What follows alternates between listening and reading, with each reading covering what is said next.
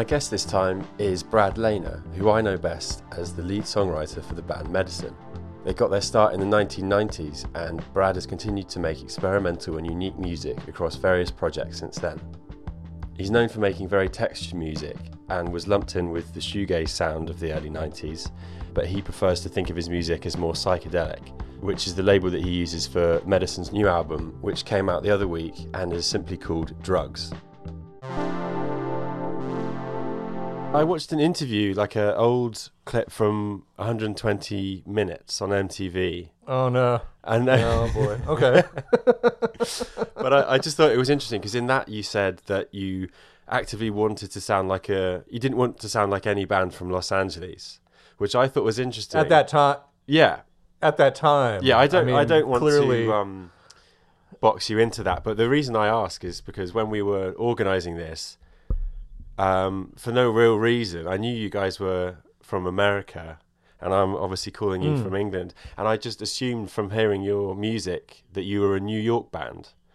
So oh, that's funny. No, we're pure Los Angeles. Like Jim and I we're both born here, even, which is unusual.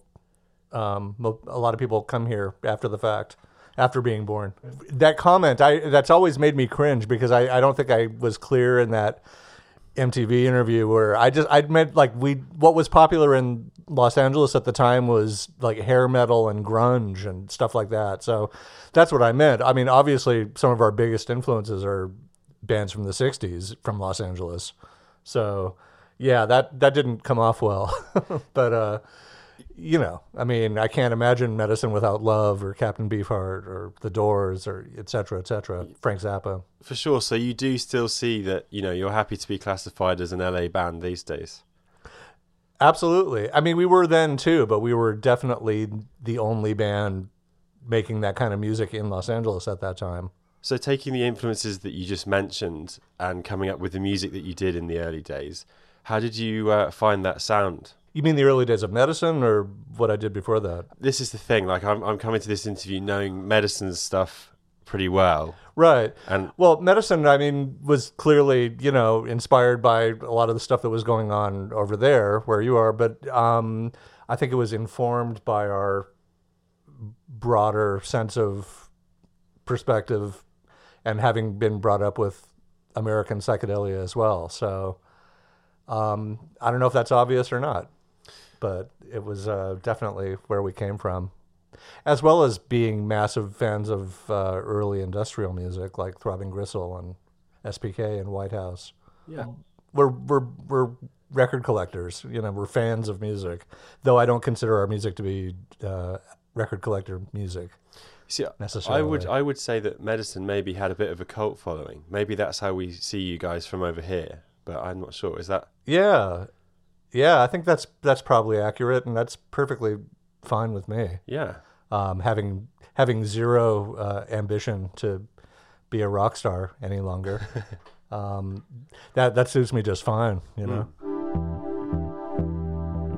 The first album of yours that I came to was To the Happy Few, which oh wow, okay, that came out when I was 19 years old. So before that, right. That's the thing. I've sort of gone back since, but that was my entry point. Oh, that's great. Yeah, I love that record. I mean, I mean that's a great place to start, in my opinion. Yeah, right. Do you go back and do you think of your older albums as being, if you go right back to the 90s, does that sort of hold up for you if you go back and listen to that stuff now? Yeah, I mean, for what it is, I mean, we have a much more modular approach to songwriting now, whereas the old stuff was literally old school, sitting down with a guitar and coming up with chord progressions, and no computers back then, essentially. So, I still like it. I think they're exactly what we set out to do. I particularly like The Buried Life, the second album, where I think we really got creative and stretched out and multicolored. I look at the first album as being sort of monochromatic, but it works. It works for what it tried to be. Am I right in saying that you're the only member who's been in Medicine from start to current day? Yeah, I mean, Jim has only missed out on one album, so he's right up there with me. Yeah. Jim the drummer, Jim Goodall. But yeah, it's my baby. Yeah, I found it interesting reading about the structure of the band and how many projects you have outside of it. And I was sort of wondering why it was that what makes you go back after like sort of 5-year hiatus and go back and say, yeah, I'm going to do another Medicine album now. Why, what is it that draws you away from other projects and back to Medicine? And, how does that kind of thing work out for you? Well, in the case of this new album, it was Jim coming over to my home studio with his drums and had basically the whole album sketched out beat-wise. I had no intention of making a Medicine record this year, and his playing was just so marvelous and inspiring that I spent the next 5 months making it into a Medicine record because his playing was so inspiring. I mean, he just turned 70, by the way. Oh wow, okay, and he's still coming up with fresh ideas. And beating the living crap out of those drums too. I mean, just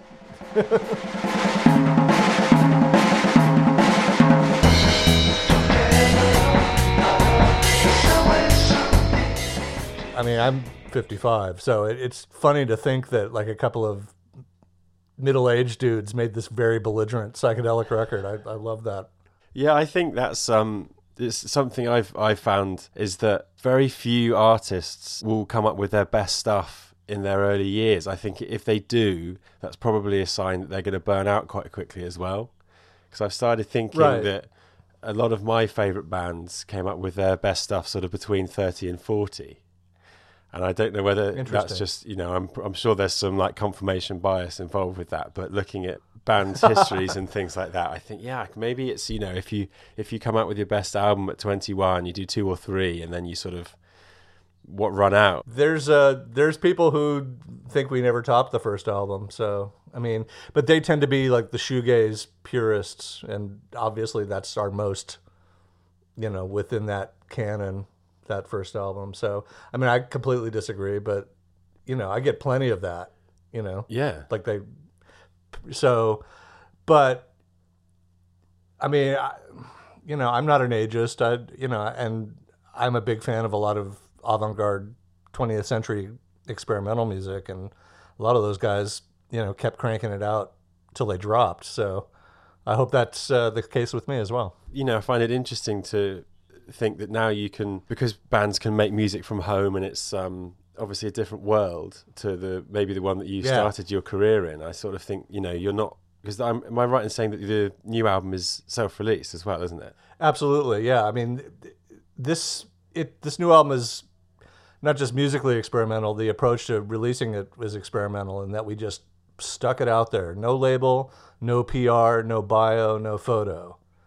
So, and I can't tell you how gratifying that was personally. I guess you don't. When you're not answering to anyone, it probably gives you a sense of freedom that you haven't had in the past. Right. Well, I mean, I've always sort of carved my own freedom out, but in this case, it was pure freedom. And not only that, we released it less than 2 weeks after finishing it, which is just fantastic nowadays, like unheard of.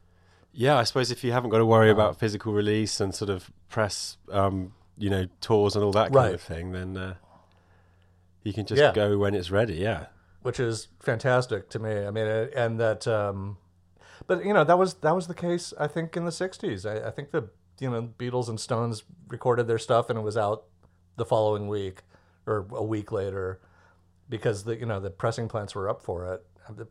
Pressing records right now is just a dumpster fire. It's just impossible. Yeah, the majors doing, the umpteenth reissue of all the classics over and over again and, box sets and stuff really monopolizes the pressing plants. But vinyl will be coming eventually, but it's much better to just, I just want, we make music for people to hear it, so.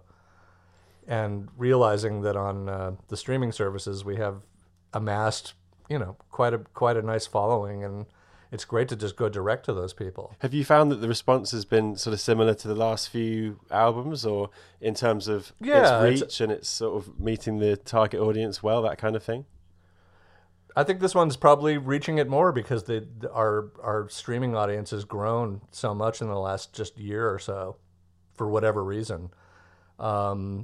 So, but we've always been received with hesitation and distrust. We're not to be trusted.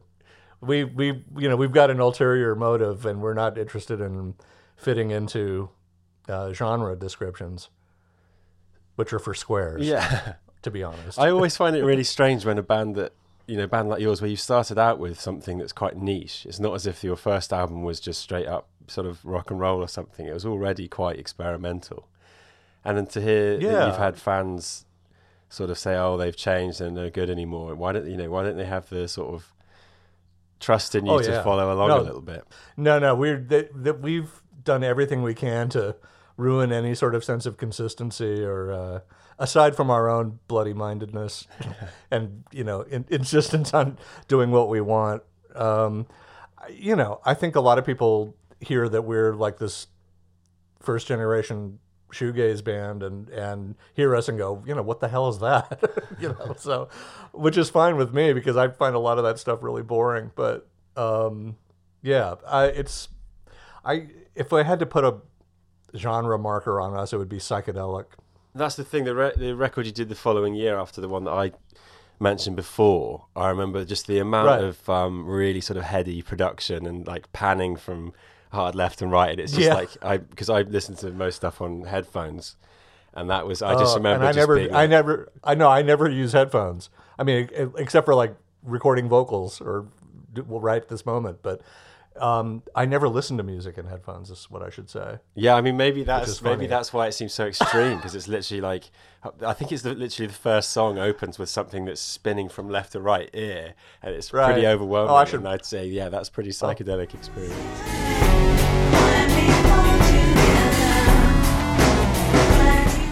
I'll have to listen to that sometime on headphones.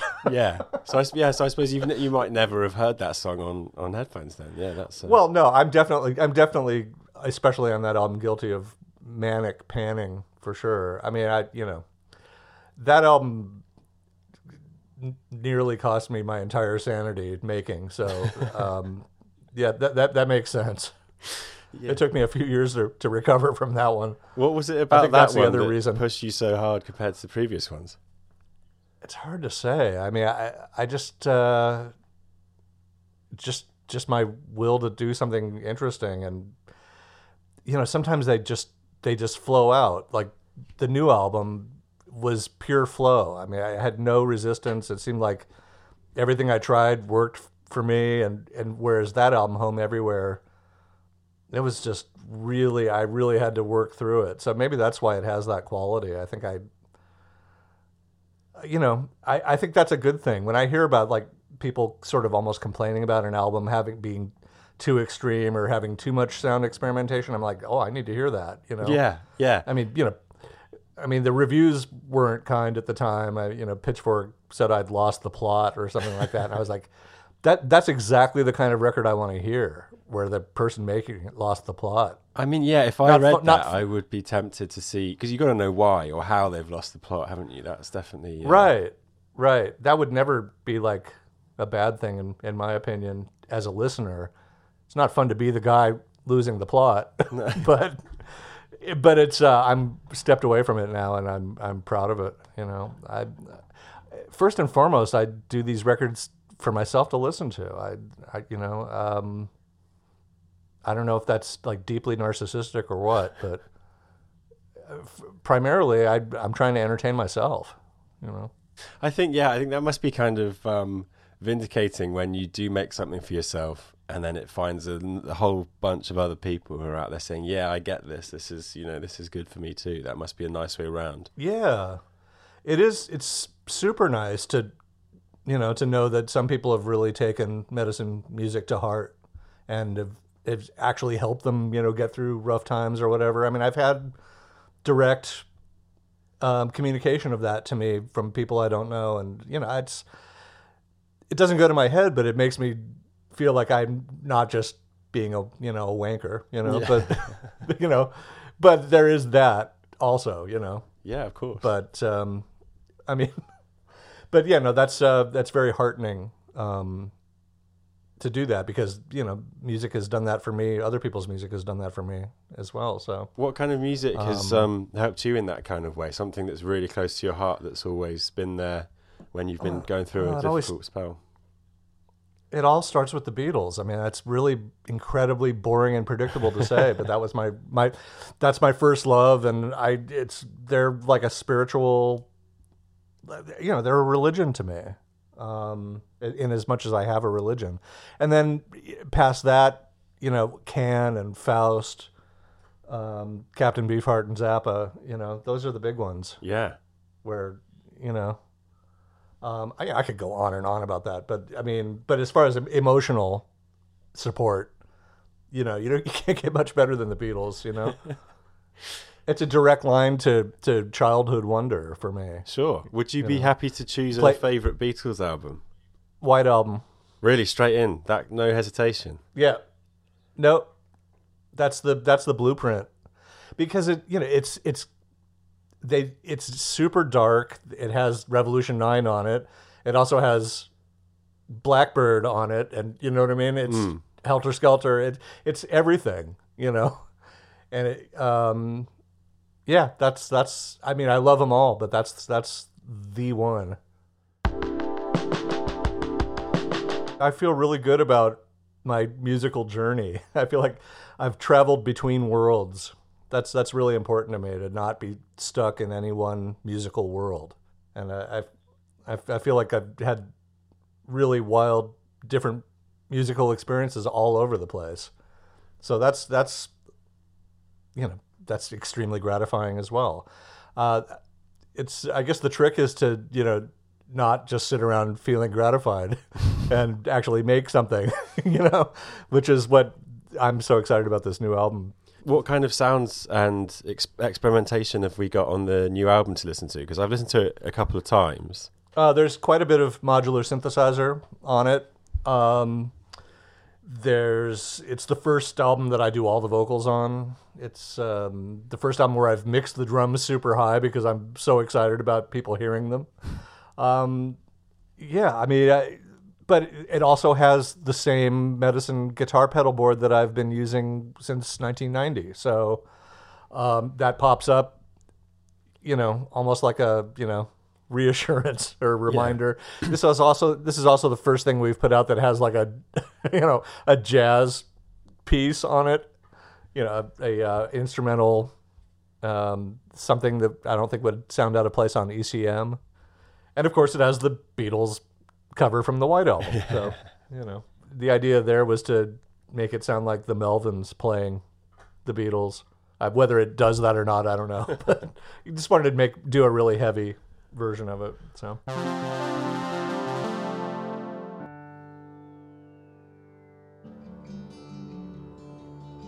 If you go over to the Who's Flying the Plane YouTube channel, you can watch the latest episodes of In the Studio, our video series talking to artists and creatives about their craft and showing the environments they work in. All of Series 1 is now available to watch, and the first episode of Series 2 is available now. And if you keep an eye out, they'll be uploaded every other Friday. So just go onto YouTube and search for Who's Flying the Plane, or you can follow the link in the description for this episode.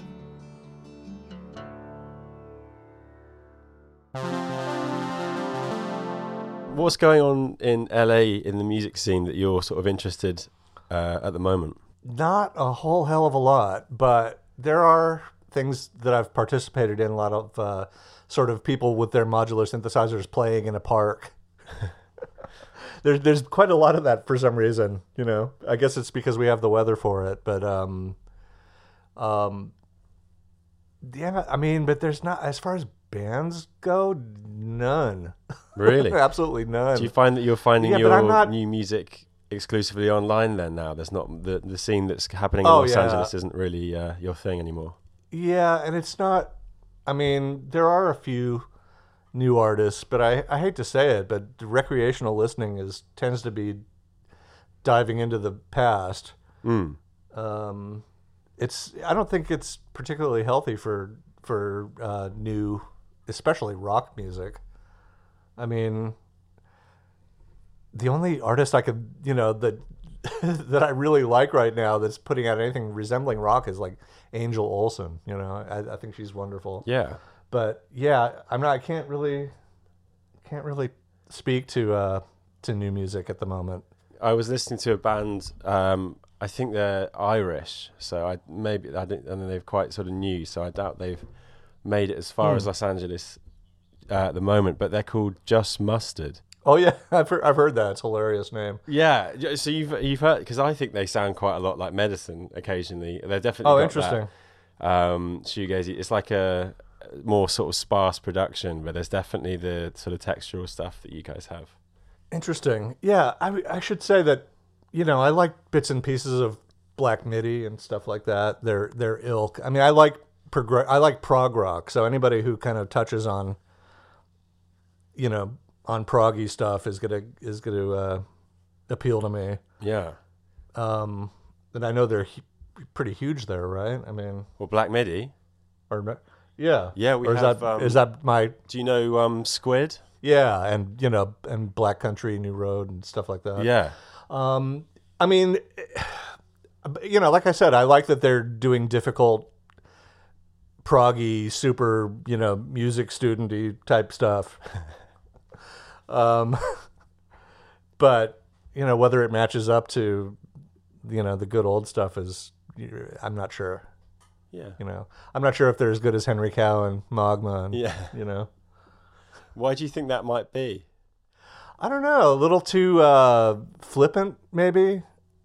You know, whereas those bands in the 70s were not afraid to be like strident and serious and, you know, ominous and, you know what I mean? Like there's this, I don't mind playfulness in music, but I mean, I sort of miss that sort of like overly sincere, dark, you know, invent your own language, you know, the songs in 1312, you know what I mean? I like that. I like bloody-mindedly difficult music sometimes. So I feel like they could go further, I guess, that crowd. Yeah, I mean, I read an interview, or like a bit of an interview that someone did with Roger Waters, and he said something like, you know, people aren't, you know, you can never get away with opening an album with the lyric, breathe in the air, don't be afraid to care, without people sort of saying, these guys are morons. That's the most like overly sort of earnest thing. And it's, you know what I mean? Like it takes itself too seriously. Yeah. So maybe the time for right, but that's good. I like that kind of thing. I like pretentiousness and sincerity, you know? Medicine's not joking around, you know? I mean, there's humor in it, and it's free, you know, freewheeling and but it's also, you know, meant to be like, you know, a monumental piece of art. Whether it achieves that or not is not up to me to say, but I think that's what I'm missing from a lot of newer groups is that, you know, making monumental statements, you know. Yeah, I sometimes think that it's hard to, you know, listening to quite a lot of new music as I do. I kind of think it might be quite hard to push any real boundaries anymore. I think they're sort of, in terms of production, writing, lyrical content. I mean, have we met the boundaries? I don't know if that's a wild thing to say, but I kind of think most of the boundaries have been pushed as far as they can, really. Yeah. I think it's, you know, I mean, that's what I loved about the first wave of industrial stuff. I mean, I really thought that they had killed music, and that was thrilling to me as a teenager. You know, I know White House is controversial over there or everywhere, but I mean, hearing those records was a complete life changer for me because it had literally reduced music down to a high pitched tone and a low pitched tone and a crazy guy screaming through a feedback microphone, you know. I thought that was it, you know. No one's going to be able to break that barrier down again, are they? It's happening. Right. I mean, so I don't know if it's so much about breaking barriers down as just having inspiration. And in that, drawing from like the whole universe of sounds. And yeah, I don't know. I still have faith that somebody could come along and absolutely blow me away. I hope.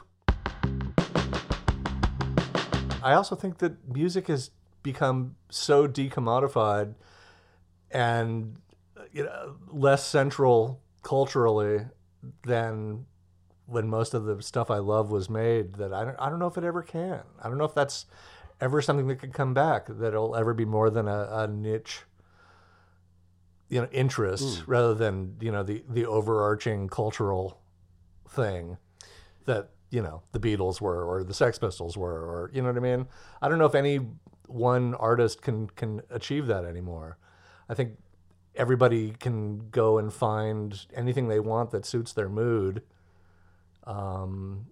So maybe that's healthier than the old way. That it's decentralized where everybody gets their music.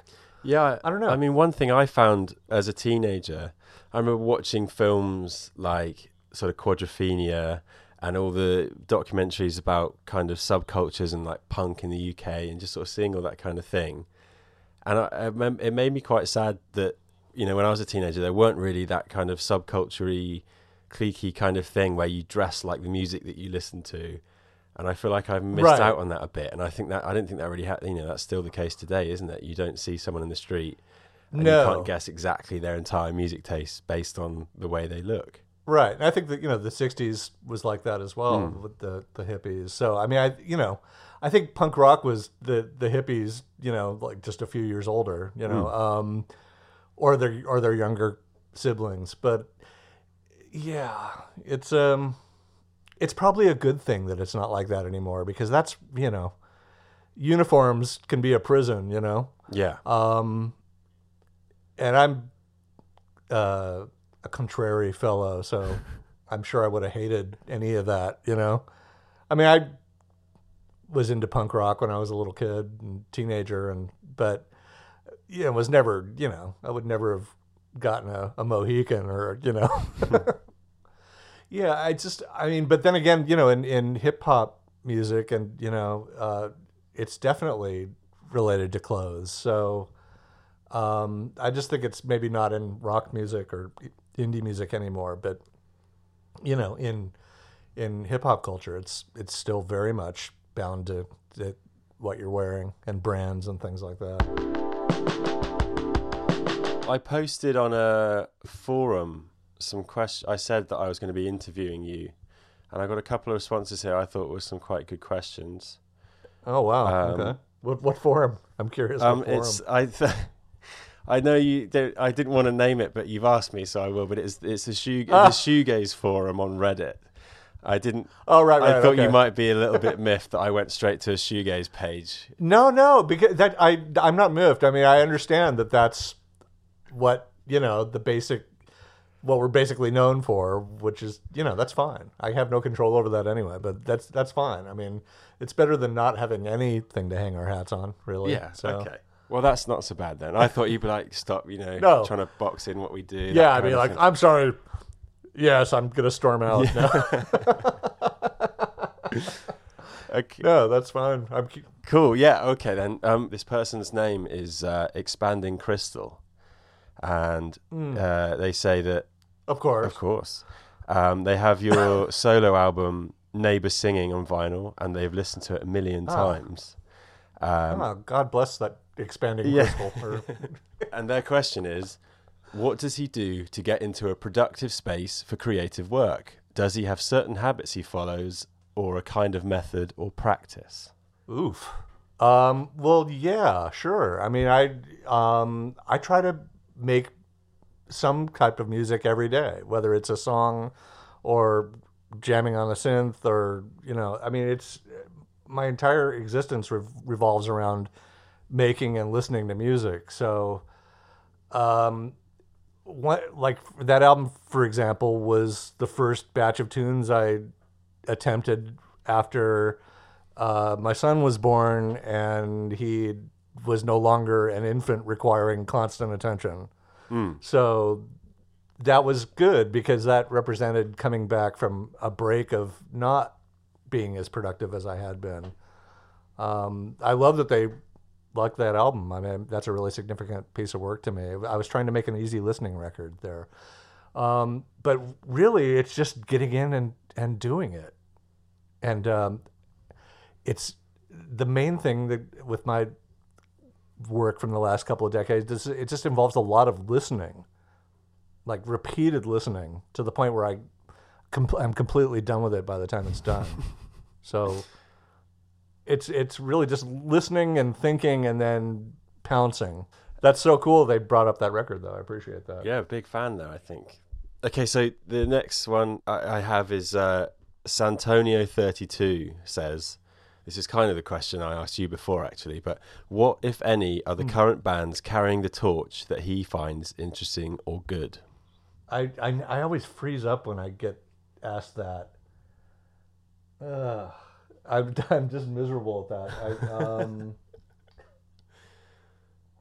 Yeah, I don't want to say Black Midi because that's just, honestly, there's very few people in the what they would call the shoegaze idiom that I am excited about. I'm really sorry to say that. Yeah, that's a huge turnoff for me. But more broadly speaking, then, if there's anything that sort of, well, I mean, Angel Olsen. Okay, yeah. How's that for a boring middle of the road answer? I just think she makes stunning music and she's got a gorgeous voice, and just I'm moved by it. I love Lana Del Rey too. Yeah, I mean, yeah, that so as far Chemtrails Over the Country Club album, I think is great. Yeah. I mean, she's absolutely wonderful. So yeah, really, I don't know. I'd have to say it's all like female artists primarily. Are the ones who are doing the most interesting stuff, I find. There's an artist here named Victoria Shen who casts her own records out of resin and then plays them with styluses on her fingernails, like fingernail attachments. So there's like 5 styluses at a time on the record. That sounds I think insane. she's great. Yeah, wow. Yeah, I'm trying to... And Claire Rousset. See, now I'm coming up with stuff. Claire Rousset is a sound artist, percussionist who is like a modern-day Luke Ferrari. Like a lot of field recordings, but a lot of very emotional sort of spoken words from her and her associates. Yeah, I mean, the final question on here is a very short one for you. This is from Aggressive Bat 60. Wants to know if you listen to Blade with 2 E's. I don't know what that is, but I don't either. No. Okay. But I'll look that up. Blade with 2 E's at the end. 2 E, like Bladdy. Yep, that's right. Yeah, I mean, maybe that's a typo. I can't tell. I wouldn't know. I'll look it up. I do not know that one. Okay, Brad, what would you like to offer up as your Who's Flying the Plane hidden gem? This is a great hidden gem. It's a record that came out on A&M Records in 1969 by a guy named Pete Jolly called Seasons. And it's, as far as I know, is the only record that he made that sounds like this. It's kind of a Miles Davis pastiche, weird jam record that sounds like it could have been made yesterday. Everything else he did was kind of cheesy, easy listening jazz, but this particular record is gorgeous and special. I think it can be streamed on the services, but good luck finding it on vinyl. Okay. Lastly, your album is self-released. The new album is called Drugs. It's been out for maybe 2 weeks now. Less than 2 weeks. Well, I put it out on Bandcamp early. It came out everywhere last Friday, the 10th.